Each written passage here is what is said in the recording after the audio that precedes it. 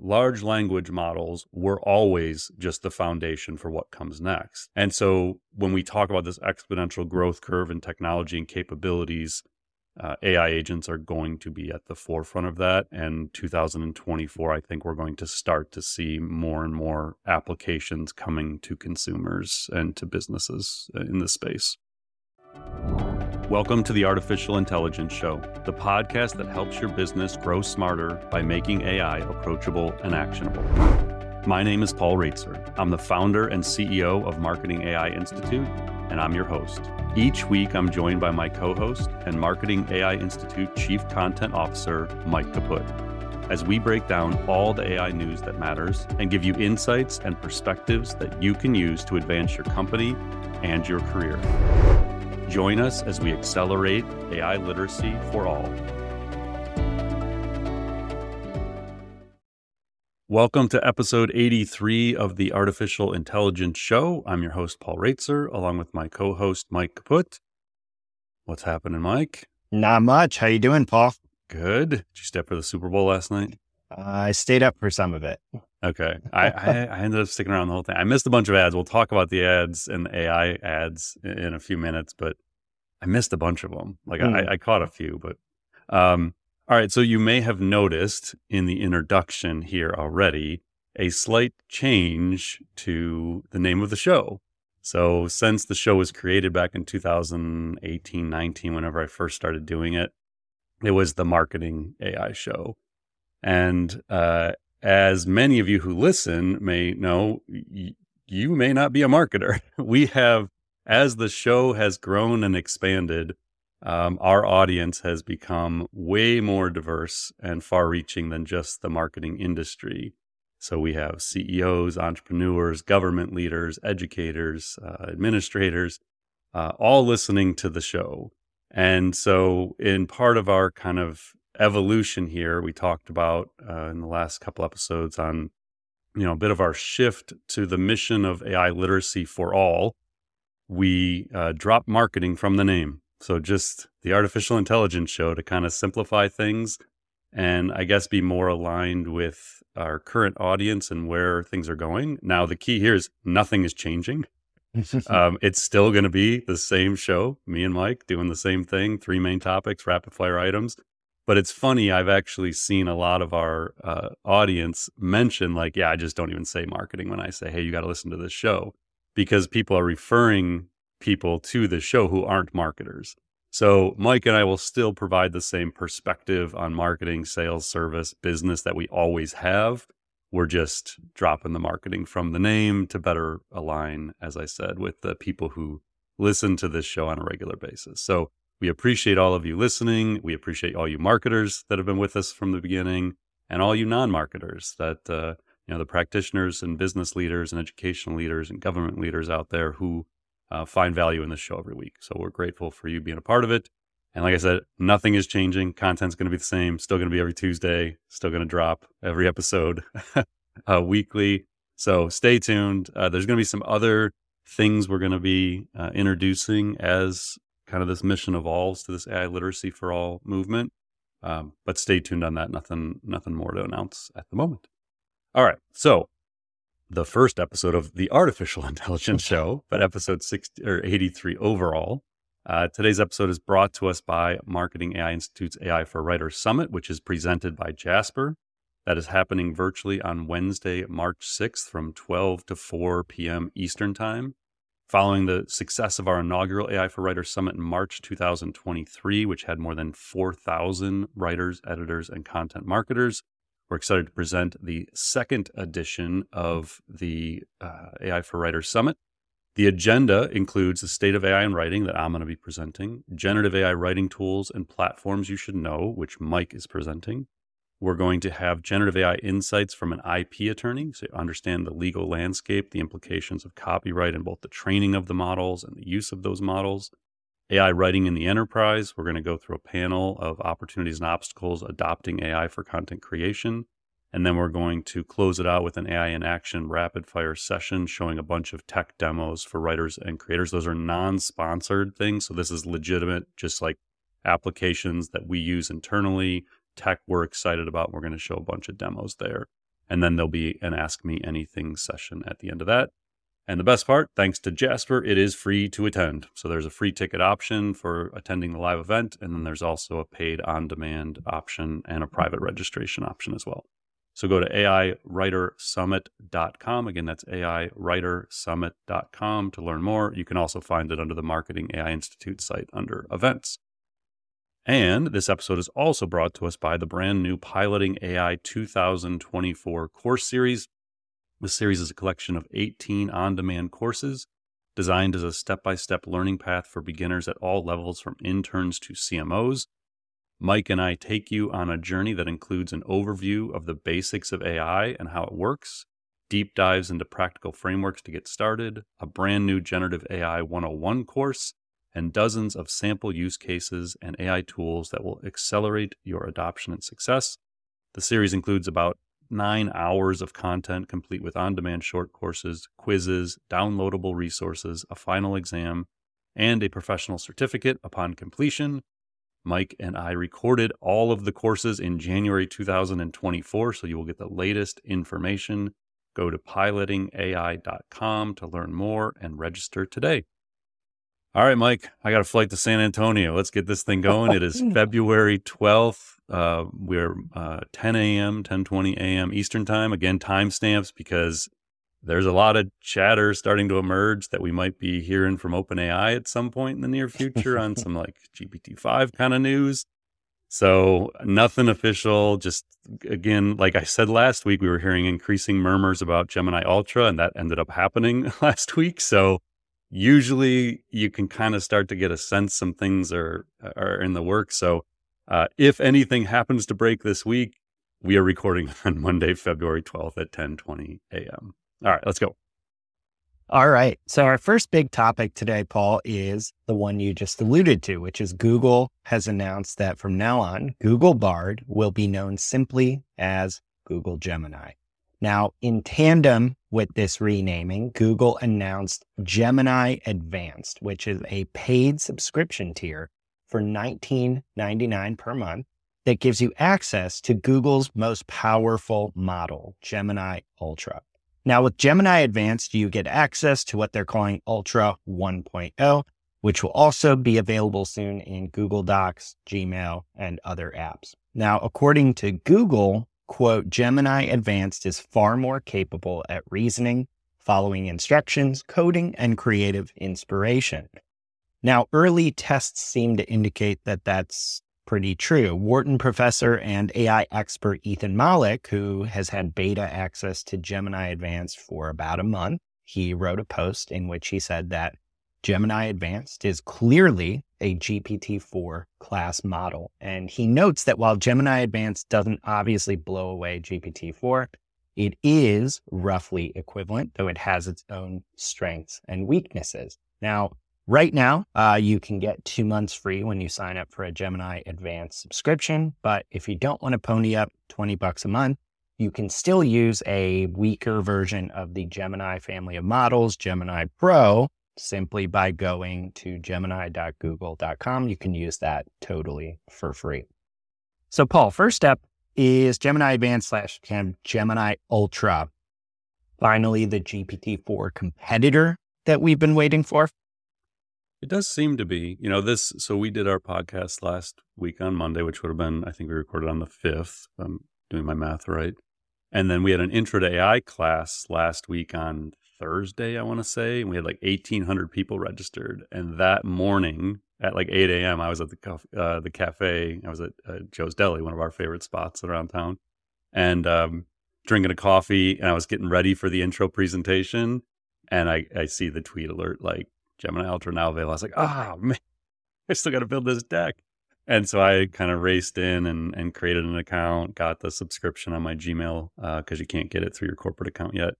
And I started kind of playing around with it. So I just kind of threw my morning for a nice wrinkle that day. But I wanted to kind of take a step back because honestly, this is so confusing. Like, which Gemini models do we have? What's it called? When did they come out? Which ones are available? Which ones aren't? So I actually went back to our notes. And again, we've been talking about this. I feel like I actually went back to last week's podcast brief that Mike and I have before we go on. And I was like, didn't we talk about this last week? And then I realized like, oh no, it came out after the fact, but we had alluded it might. So December 6th, we'll rewind here. So like 2 months ago and 6 days, 2 months and 6 days ago, Google announced Gemini. So on December 6, 2023, a blog post from Sundar Pichai, the CEO of Alphabet and Google, and Demis Hassabis, the lead of Google DeepMind and kind of the head of AI at Google. So they did a joint blog post announcing that Gemini was coming. So this, and I think Gemini Pro maybe became roughly available that day. This is, again, where it gets really confusing. But I thought it would be helpful to take a step back real quick and get the context of what exactly is going on with Gemini. Why is this a big deal? So in that blog post, which we will put in the show notes if you didn't read it, it starts with perspective from Sundar, and then it has perspective from Demis. And so Sundar says, every technology shift is an opportunity to advance scientific discovery, accelerate human progress, and improve lives. I believe the transition we are seeing right now with AI will be the most profound in our lifetimes, far bigger than the shift to mobile or to the web before it. AI has the potential to create opportunities from the everyday to the extraordinary for people everywhere. It will bring new waves of innovation and economic progress and drive knowledge, learning, creativity, and productivity on a scale we haven't seen before. He then goes on to say, now we're taking the next step on our journey with Gemini, our most capable and general model yet, with state-of-the-art performance across many leading benchmarks. Our first version, Gemini 1.0, is optimized for different sizes, Ultra, Pro, and Nano. These are the first models of the Gemini era and the first realization of the vision we had when we formed Google DeepMind earlier this year. He's referring to when Google Brain and DeepMind merged into a single research lab at Google earlier in 2023. This new era of models represents one of the biggest science and engineering efforts we've undertaken as a company. I'm genuinely excited what's ahead and for the opportunities Gemini will unlock for people everywhere. Okay, so keep the macro level from Sundar in your mind, and I'll come back to why that matters in a moment. Demis, in that post, said, for a long time, we've wanted to build a generation of AI models inspired by the way people understand and interact with the world, AI that feels less like a smart piece of software and more like something useful and intuitive, an expert helper or assistant. Today, again, this is December 6, 2023, we are a step closer to this vision as we introduce Gemini, the most capable and general model we've ever built. Gemini is the result of large-scale collaborative efforts by teams across Google, including our colleagues at Google Research. It was built from the ground up to be multimodal, which means it can generalize and seamlessly understand, operate across and combine different types of information, including text, code, audio, image, and video. Okay, so that's kind of like the macro level. At that moment in time, Bard was still Bard. And now, so that they've now kind of taken the complexity of, you got the Gemini, you got Bard, you got Duet AI, which is the workspace version of all of this. And then you have Vertex AI, which is like the access to the APIs, I think, basically. So if you're a developer, you're working with Vertex AI.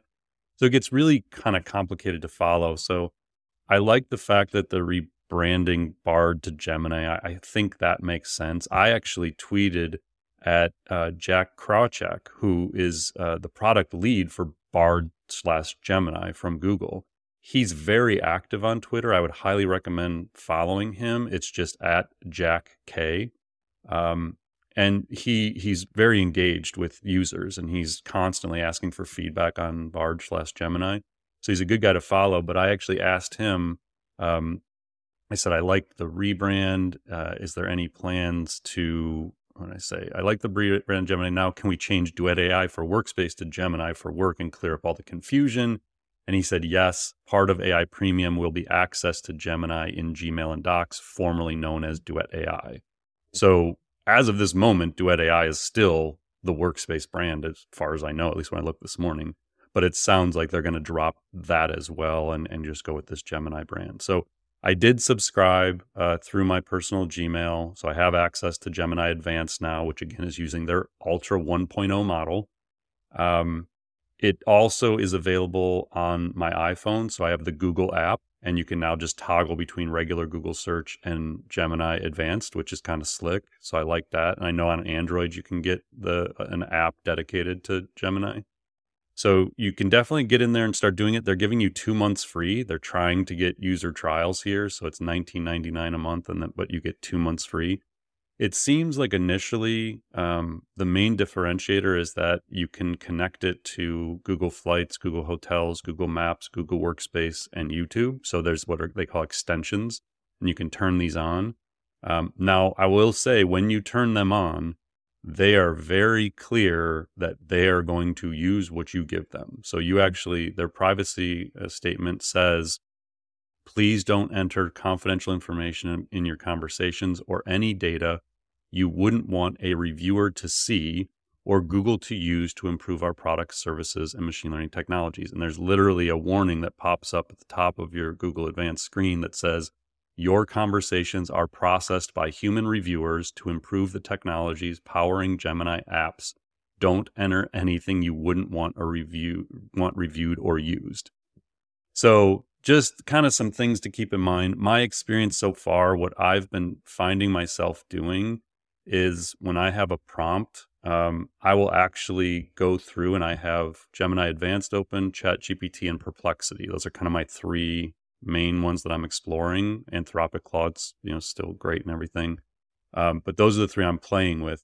And so I will often actually give the same prompt to all 3 of them. And I will kind of see on an ongoing basis how they perform against each other in certain scenarios. So I don't have enough deep research yet, not like Ethan Malick's article.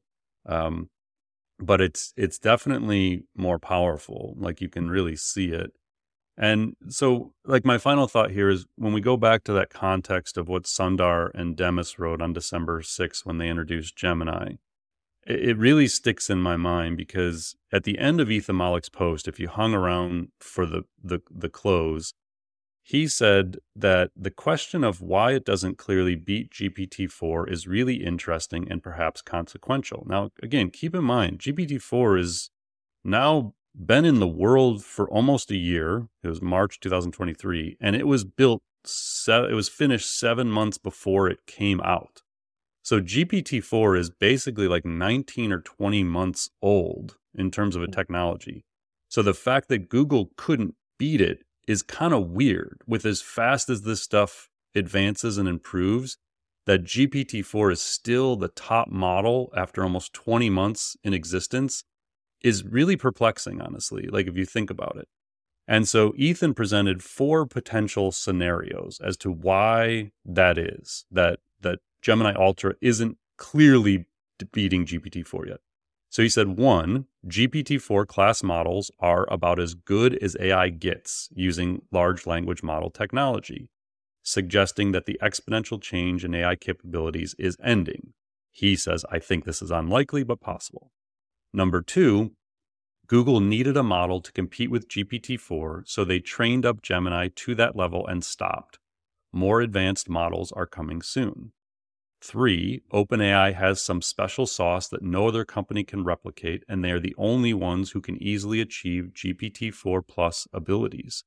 Google's attempt was the best they could do without knowing the OpenAI secret.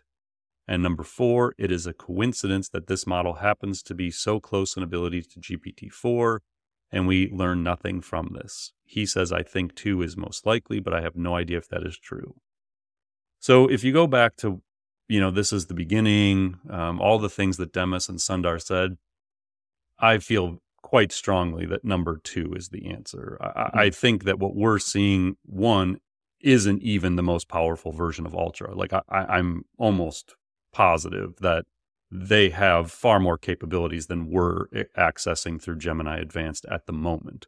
They haven't even integrated all the modalities into this thing yet. So I think 1, they're probably holding back some capabilities. 2, they likely could have continued training this, and maybe they did and just didn't release it. So I do think that we're really just at the very beginning of what these things are going to be able to do. I think we're going to probably see Llama 3 from Meta at some point, maybe in Q1. It seems more and more like we may see ChatGPT improve with a GPT-5 or some other iteration. Even they were vague tweeting last night. The ChatGPT app said something like, think step by step. Like they're starting to sort of like tweet things that imply something else is around the corner. So I feel like this is a really important thing. I wouldn't, if you're paying $20 a month for ChatGPT Plus, I guess my big takeaway here, if you're already paying $20 a month for ChatGPT Plus, I don't think you're going to get some leap forward in capabilities for another $20 a month from this. But as we talked about last week, Google has massive distribution. You're already in Google search all day long. You're already in Chrome all day long. And I think that distribution may end up being one of the biggest factors for adoption for them. So I will continue to pay for it because I'm experimenting with it, not because I found some application here for Gemini Advanced that gives me some amazing capabilities I don't already have through ChatGPT. It's research for us. So in our second big topic this week, it is becoming more apparent every single day that AI agents are becoming a reality, and they're becoming a reality fast. By AI agents, we mean autonomous AI systems that can take actions for you on your behalf. So according to a recent report in The Information, OpenAI is, quote, developing a form of agent software to automate complex tasks by effectively taking over a customer's device. This agent would perform clicks, cursor movements, typing, and other actions required by humans to operate different apps. And that's according to a person with knowledge of the effort who The Information interviewed.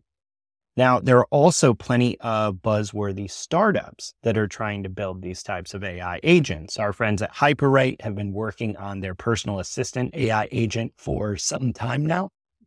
And they released Agent Trainer and Agent Studio, which are new features that give you the ability to train AI agents just by recording what you're doing on your screen for any given workflow or interaction with an app. Says Matt Schumer at Hyperwrite on X, this represents a major step forward in usability and accessibility for AI agents. No more prompting. Soon, Hyperwrite users will be able to customize their personal assistant and teach it to automate repetitive tasks in a fraction of the time.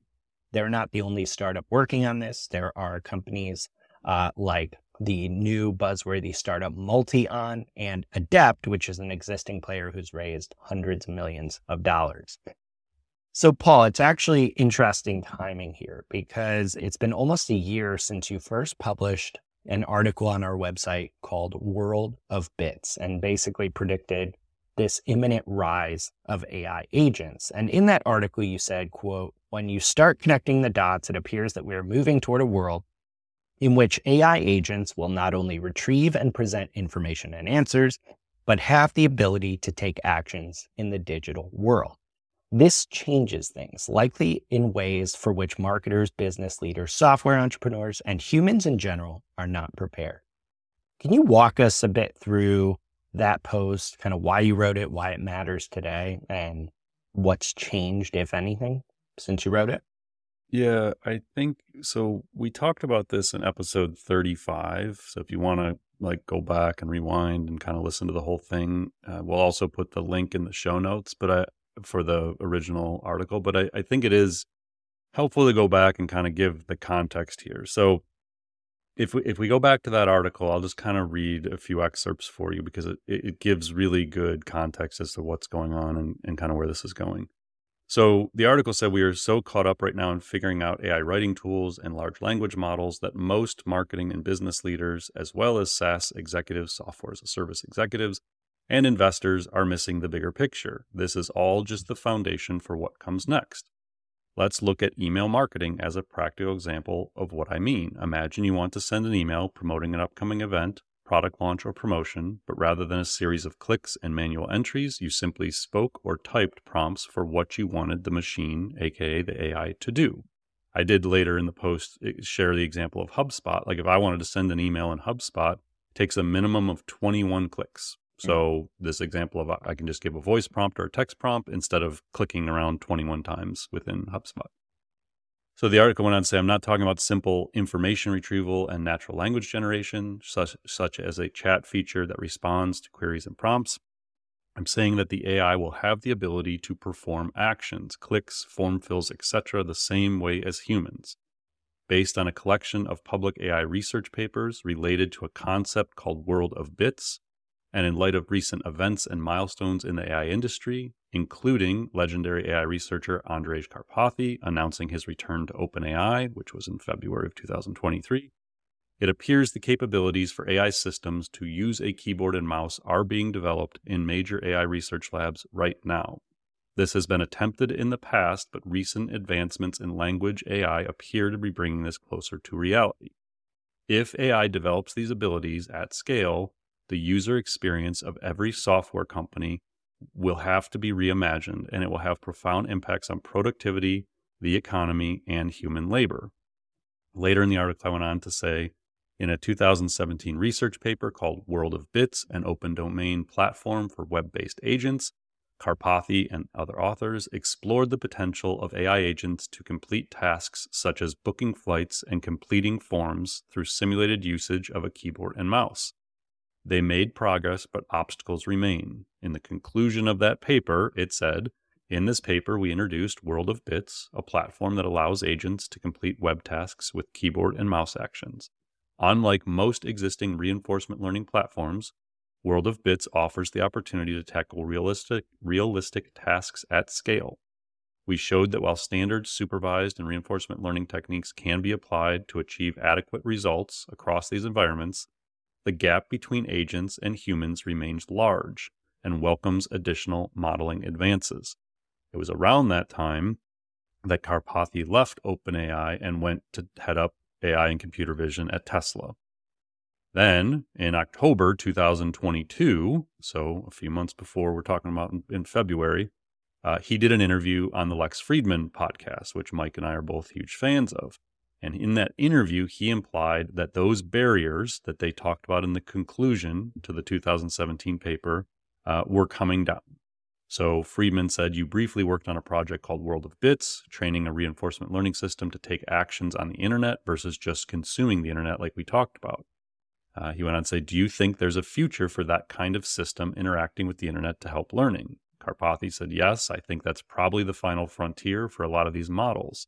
When I was at OpenAI, I was working on World of Bits, and basically it was the idea of giving them access to the keyboard and mouse. And the idea is basically you perceive the input of the screen and you're able to take actions. He went on to say, now to your question as to what I learned, it's interesting because World of Bits was basically too early at OpenAI. This is around 2015 when they were working on it. He did then go on to say, it is time to revisit that, and OpenAI is interested in this. Companies like Adept are interested in this, and so on. And the idea is coming back because the interface is very powerful. But now you're not training an agent from scratch. You are taking the GPT as an initialization. This is the real key part as to kind of where we are today. So GPT is pre-trained on all of the text, and it understands what a booking is. It understands what a submit is. It understands quite a bit more. And so it already has those representations. They are very powerful, and that makes all the training significantly more efficient and makes the problem tractable. And if you remember a few episodes back, we talked about Karpathy's YouTube video where he talked about the future of AI agents. And in that, when he said, what are kind of the next frontier of large language models, he said it can use the existing software infrastructure, like a calculator, a mouse, a keyboard. Then a couple of quick notes. The one thing I found interesting as I was, kind of follow along here, a guy named Ben Newhouse, who works on agents at OpenAI, tweeted on January 25th that he was, I'm hiring at OpenAI. We're building what I think could be an industry-defining 0-to-1 product that leverages the latest and greatest from our upcoming models. If you'd like product, deep technological challenges, and writing the future, my DMs are open. So he was recruiting. But the thing that caught my attention was a guy named Peter Welander, who's VP of product at OpenAI, retweeted that again on January 25th and said, this product will change everything. So OpenAI's VPs don't usually tweet things like this product will change everything unless they actually believe it will. And so I believe they're referring to their progress on AI agents. And so that before we even saw the information article last week was sort of my tip off that they're making significant progress. And so I think the key takeaway for everyone here is large language models were always just the foundation for what comes next. They have unlocked the ability to build AI agents. They will unlock the next iteration of robotics because the robots can embody the language models, the intelligence. And so when we talk about this exponential growth curve in technology and capabilities, AI agents are going to be at the forefront of that. And 2024, I think we're going to start to see more and more applications coming to consumers and to businesses in this space. So to kind of wrap this up, if I'm a marketer, marketing leader, business leader, like how can I even start to prepare for the near-term implications of how much this will change? Well, if you're willing to give access to everything you do on your computer, you can probably start testing them with something like a Hyperwrite or Multion. I personally am not. So I follow along in the space and listen closely to what's happening and what's going on in the research labs and watch the demos. But I'm not at a point where I would personally trust these companies to have access to that. But like I said in the past episodes, like, once Google does this or Apple, and they already have all my data, I'm far more likely to say, all right, I'll give it a go. But for me personally, I'm not willing to give up that privacy and data to startups at the moment. So I think, again, it's kind of one of those, the law of uneven AI distribution that I wrote, a year plus ago. Like, we're all going to have the ability to have the benefits, but you have to be willing to accept what you have to give up to get the benefit. And so in the case of AI agents, personally, I'm not willing to give up the privacy that it would take to start testing these tools. So in our third big topic this week, another OpenAI themed topic here, because Sam Altman, CEO of OpenAI, is actually reported to be in talks to raise as much as $5 to $7 trillion to dramatically increase the chip building capacity needed to power the AI revolution. The investors included in raising this money could include the United Arab Emirates government, according to reporting from the Wall Street Journal that outlined the beginnings of this project. Now, this comes after Altman was reportedly trying late last year to get OpenAI into the chip business, which is an effort that caused some controversy at OpenAI and is suspected, at least in part, to have motivated all the drama and the failed coup against Altman. Now, details are pretty scant at the moment, but this money supposedly would fund a project to boost the world's chip building capacity. And what's crazy about this is the numbers being talked about with the 5 to 7 trillion being raised would just dwarf the current size of the global chip industry. It is expected to be worth $1 trillion annually by 2030, according to estimates from the Wall Street Journal. So, Paul, why, first up, are we even talking about numbers of this size when it comes to chip making? Like, why is chip making so important to AI innovation and progress? So all the generative AI capabilities that we're all experiencing today are powered by largely NVIDIA chips, which are made in Taiwan. So there's been certainly an effort in the United States, probably, more broadly from a global perspective, to diversify and expand the chip industry. So it's not centered in a single country. There's more, volume, more innovation happening outside of the fabrication plants in Taiwan. So there's a much bigger story there, but like this kind of money, it's not just chips. Like they're looking at, basically what Sam is doing is they're looking out ahead and saying, okay, in 7 to 10 years to do what we're envisioning at OpenAI, whatever it is that their long-term vision believes AI is going to be capable of, they're obviously envisioning a world where we need way more ability to build chips. We need significantly greater clean energy, and we need a lot more data centers. And in addition to everything else, in addition to the talent that's able to build and enable these advancements. So he tweeted the afternoon before the Wall Street Journal article came out. So obviously he was aware this article was coming. I'm sure they, checked with them to verify information and things. So he did sort of pre-tweet the article and said, "We believe the world needs more AI infrastructure, fab capacity, energy, data centers, etc., than people are currently planning to build. Building massive scale AI infrastructure and a resilient supply chain is crucial to economic competitiveness. OpenAI will try to help." So again, we don't know much. They haven't, confirmed these kinds of details or these numbers. But the three things that I observed when I read this was, one, I would assume these efforts may have something to do with his temporary ouster for sure. If this was all happening under the OpenAI nonprofit umbrella, so if Sam was actively going out and talking to people about this kind of raise to do this rapid acceleration, and he wasn't disclosing those conversations to the board, that could certainly be perceived as a pretty significant deviation from their original nonprofit charter and mission. So again, not 100% verified anywhere, but you can kind of connect some dots here that is likely, at least has some part in that. The second is, as we have said many, many times, the AI you see and use today is the least capable we will ever have in human history. OpenAI appears to believe, as do many others, that we have not hit a ceiling, going back to Ethan Mollick's, possible reasons why Gemini Advanced isn't more powerful than GPT-4.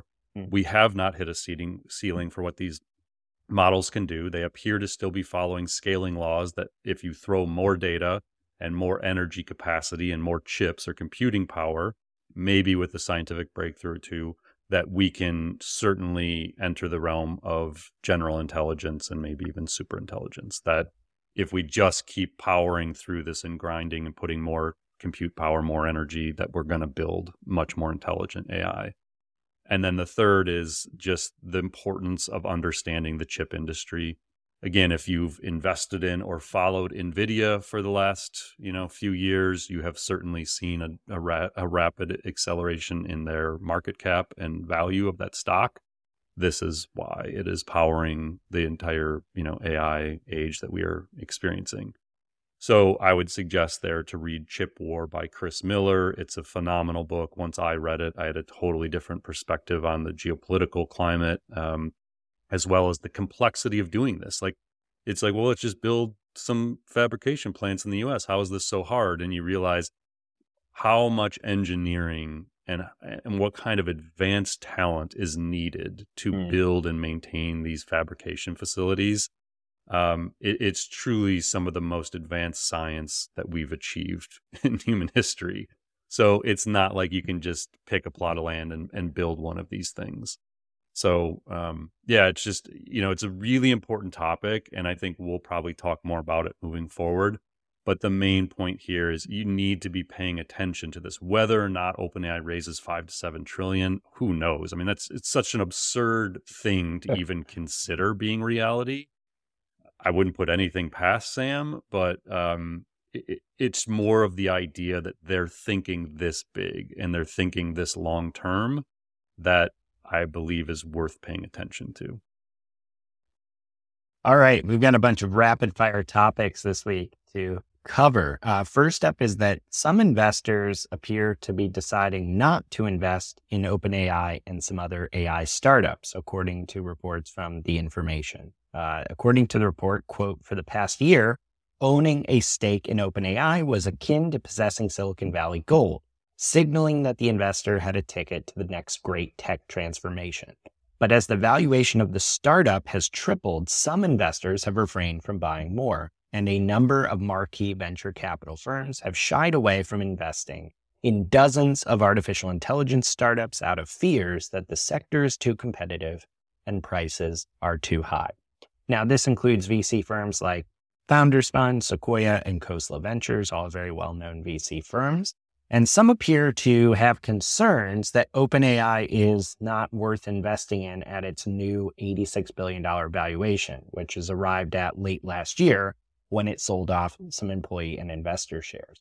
Others, however, see OpenAI's lead as so significant that even AI startups twice as efficient aren't enough, according to one investor at Founders Fund, and yet others worry that the sector is too competitive. With Microsoft, Amazon, and Google, they predict ultimately winning out because they have the money to take on all comers.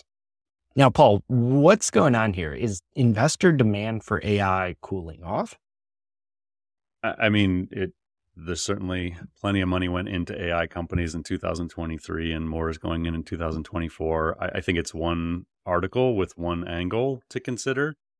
At a high level, I don't disagree on the competitive side. We talked about this on last week's episode. I think that it's really hard for me to see Microsoft, Amazon, Google losing. Like there are going to be a lot of these software companies that are going to raise hundreds of millions, if not billions of dollars that will not exist in 3 to 5 years. Like there's going to be a bunch of them that just didn't have a strong enough moat, couldn't keep up. And once, the big models start coming out from these big companies, becomes very hard to differentiate. So I understand this challenge. I think, I don't know if I've shared this before on the show, but like I looked at starting an AI venture fund, like, as recently as probably 6 to 8 months ago. We were looking at, building our own studio and raising a significant amount of money and starting to invest in and build AI software. And at the time, I stepped back and said, I don't know what to bet on. Like I had a really hard time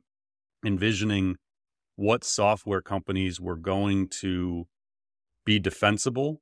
And so to me, it wasn't the right time for me personally to start getting in and making big bets on this stuff, because as close as I am to the space, I just couldn't tell who was going to win and who wasn't. And I kind of still feel the same way. If I was investing in software companies, I would be extremely hesitant to do it unless I felt very, very confident that they had a unique distribution model, proprietary data that was going to differentiate, or just such a clear advantage in some vertical that was going to make it so even if the general models became capable of doing what they were doing, they wouldn't have the audience within a vertical. So almost like if you have a media company within a specific vertical where you have 100,000 potential customers and you can offer some specific capability to that vertical. So that was, how I looked at it as an investor and, someone who was potentially going to start building things. And I still feel very similar. I think a lot of these software companies are going to be obsoleted at some point. I think a lot of the big tech companies, they're going to win one way or the other. That being said, the timing is really fascinating here. So that information article came out on February 6th that people are like getting hesitant to invest in OpenAI at this $100 billion valuation, whatever it is. And then 2 days later, the Wall Street Journal has an article saying OpenAI is going to raise like 5 to 7 trillion. As someone who spent some time in the PR industry, it just kind of seems a little interesting. And so basically like, oh, you don't think we're worth 100 billion? Well, we're raising 5 to 7 trillion. So either get in now or don't get in kind of thing. Again, I don't know, like, but usually there's something to the timing of these things. So I don't put a ton of weight necessarily in this. I don't think OpenAI is going to have any problem finding investors at their 86 to $100 billion valuation. And I would imagine that the bigger vision for what they're trying to do over the next decade with AI infrastructure under the OpenAI umbrella would enable them to probably justify whatever valuation they choose to use to raise money. So I wouldn't be crying for OpenAI if you don't think they're going to get that valuation or enough investors in at that valuation. It's I don't think they're going to have a problem. AI was not the star of the big game, but it did play a supporting role in this year's crop of ads during the big game. So we actually saw 2 AI-focused ads from major AI players that aired during the event. One was for Microsoft Copilot, which is, of course, the company's AI assistant that works in Microsoft apps. The other showed off some AI features in Google's Pixel 8 phone, specifically some accessibility features. A handful of other ads promoted AI features in certain products. Etsy ran an ad about its new gift mode feature, which is powered by AI and helps shoppers select gifts. Cybersecurity firm CrowdStrike touted its ability to use AI to protect against cyber attacks. And one ad, which was a movie trailer for Despicable Me 4, even poked fun at AI, showing the franchise's dim-witted minion characters flooding the internet with bad AI-generated images, like people with too many arms and fingers and stuff like that. So, Paul, during this, did anything jump out to you about, AI's role in this year's ads? Yeah, I think we'd kind of joked like the over under on, how many ads would have AI in it. And I think I said 10 maybe. So I was close. So Marty Swant, who's from Digiday, he had been tweeting some of this stuff. And so he had an article about this. But he had, Microsoft, Google, Etsy. So that's 3. And then Samsung, CrowdStrike, 4, 5. You mentioned the Minions one, 6. Galaxy, that's Samsung. And then the one that you and I couldn't find, but so I was watching the game, but I was working, and then I was getting my kids ready for bed, so I missed some of these. But I saw a bunch of AI people like, oh, the Anthropic ad. I can't believe they spent money on this. It's like there's an Anthropic ad, and I've searched for it. I cannot find the video of the ad. So I don't. Maybe you saw it. I did not. Okay, so apparently there was an Anthropic ad, but it was like 5 seconds long. So the 30-second ads were $7 million, I believe, this year. So I don't know what Anthropic spent, but I don't know. I guess I'll be interested to see what the angle even was. Yeah. So I like the Microsoft one. I thought it was good. I thought it was interesting. They didn't go after the enterprise audience. They were going after like the individual entrepreneur creator. So yeah, I did, I guess none of them, I saw the CrowdStrike one. I didn't even make the connection. Like I was really confused by that one. It was like robots were like rolling in the Wild West. And then CrowdStrike lady went out and like destroyed them by taking their robot clothes off or something, and then they I don't know, very much. There was that ad was pretty stylized, but reading further about it, it seems like it was in fact promoting some of their AI focused cybersecurity features. But good luck knowing that exactly from the ad. So I mean, we definitely expected the AI to play a role, and it was in, it sounds like maybe like 6 or 7 ads, but go check out Marty's story. He's got some more details on the different ads and the strategies behind them. So we'll put the link to Marty's thread in the show notes. All right. So this next story is pretty wild. A finance worker at a multinational firm was tricked into paying out $25 million to fraudsters who were using deepfake technology to pose as the company's chief financial officer in a video conference call. And so this is according to Hong Kong police, which is where this took place. So the scam actually saw this worker being duped into attending a video call with what he thought were several other members of his staff, but all of whom were in fact deepfake recreations. Now, this is not the first deepfake scam we've seen. It's not going to be the last by any stretch, but it is kind of the latest, most extreme reminder that we now have deepfake video and audio that can essentially create indistinguishable fakes of real people. So, Paul, we talk pretty frequently about the fact that companies need a deepfake strategy. But what kind of steps do we need to start taking here to prevent stuff like this from happening? Man, every time we talk about this, I just feel worse about where this is all going. So we're going to dig in next week to a main topic around some initiatives with major tech firms in the industry that are sort of coming together around some standards to authenticate content and try and reduce disinformation and misinformation. And maybe we'll save that bigger conversation for that time, because the big tech companies are absolutely aware of this. The governments are aware of this. People know that there are major problems ahead. And I think we need to just take a look and maybe kind of synthesize for people some of the initiatives that are going on to give a little hope, because otherwise it's just me saying we're all in trouble here and it's not going to go great. But that doesn't tell the whole picture of what is happening. So I don't know. Like, this is crazy. The story was nuts. I think we're going to see lots of examples of this kind of thing. If something this advanced already happened, like it just sort of starts to make you worry about what else is going to be going on. Right. But yeah, let's definitely talk more about what's going on in a positive sense of maybe some of the progress being made on these issues, because I definitely think we can all agree these are major issues that are going to affect a lot of different parts of business and society. And we got to start kind of digging into what is going on and what else can the rest of us maybe do to help alleviate some of the pains that we're going to feel on this one. All right. So in our last topic for this week, we saw an interesting experiment with ChatGPT that actually raised some bigger questions about the nature of AI's impact on employment at consulting firms, like especially big ones like McKinsey. So this all started when a popular account on X named Car Dealership Guy, who has 444,000 followers, posted to his audience, which is car dealers, asking how their month was going in terms of their business.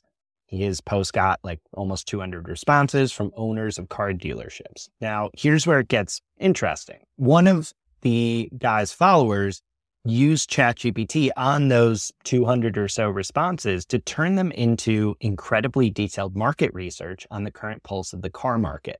So this guy, Car Dealership Guy, called this research truly incredible. And here's where kind of this bigger picture idea comes in, because someone else, an ex-user by the name of Liz Hoffman, posted in the reply, quote, "This is literally thousands of people's jobs at McKinsey, etc." Indicating that ChatGPT, combined with easily obtained public social media data, was able to perform tasks typically reserved for elite, highly paid consultants. As Car Dealership Guy put it, quote, "We're living in the future." Now, Paul, this may just be one scenario online, but it did catch our attention because if ChatGPT and other AI tools can do stuff like this on the fly, does this devalue what we traditionally hire elite consultants for?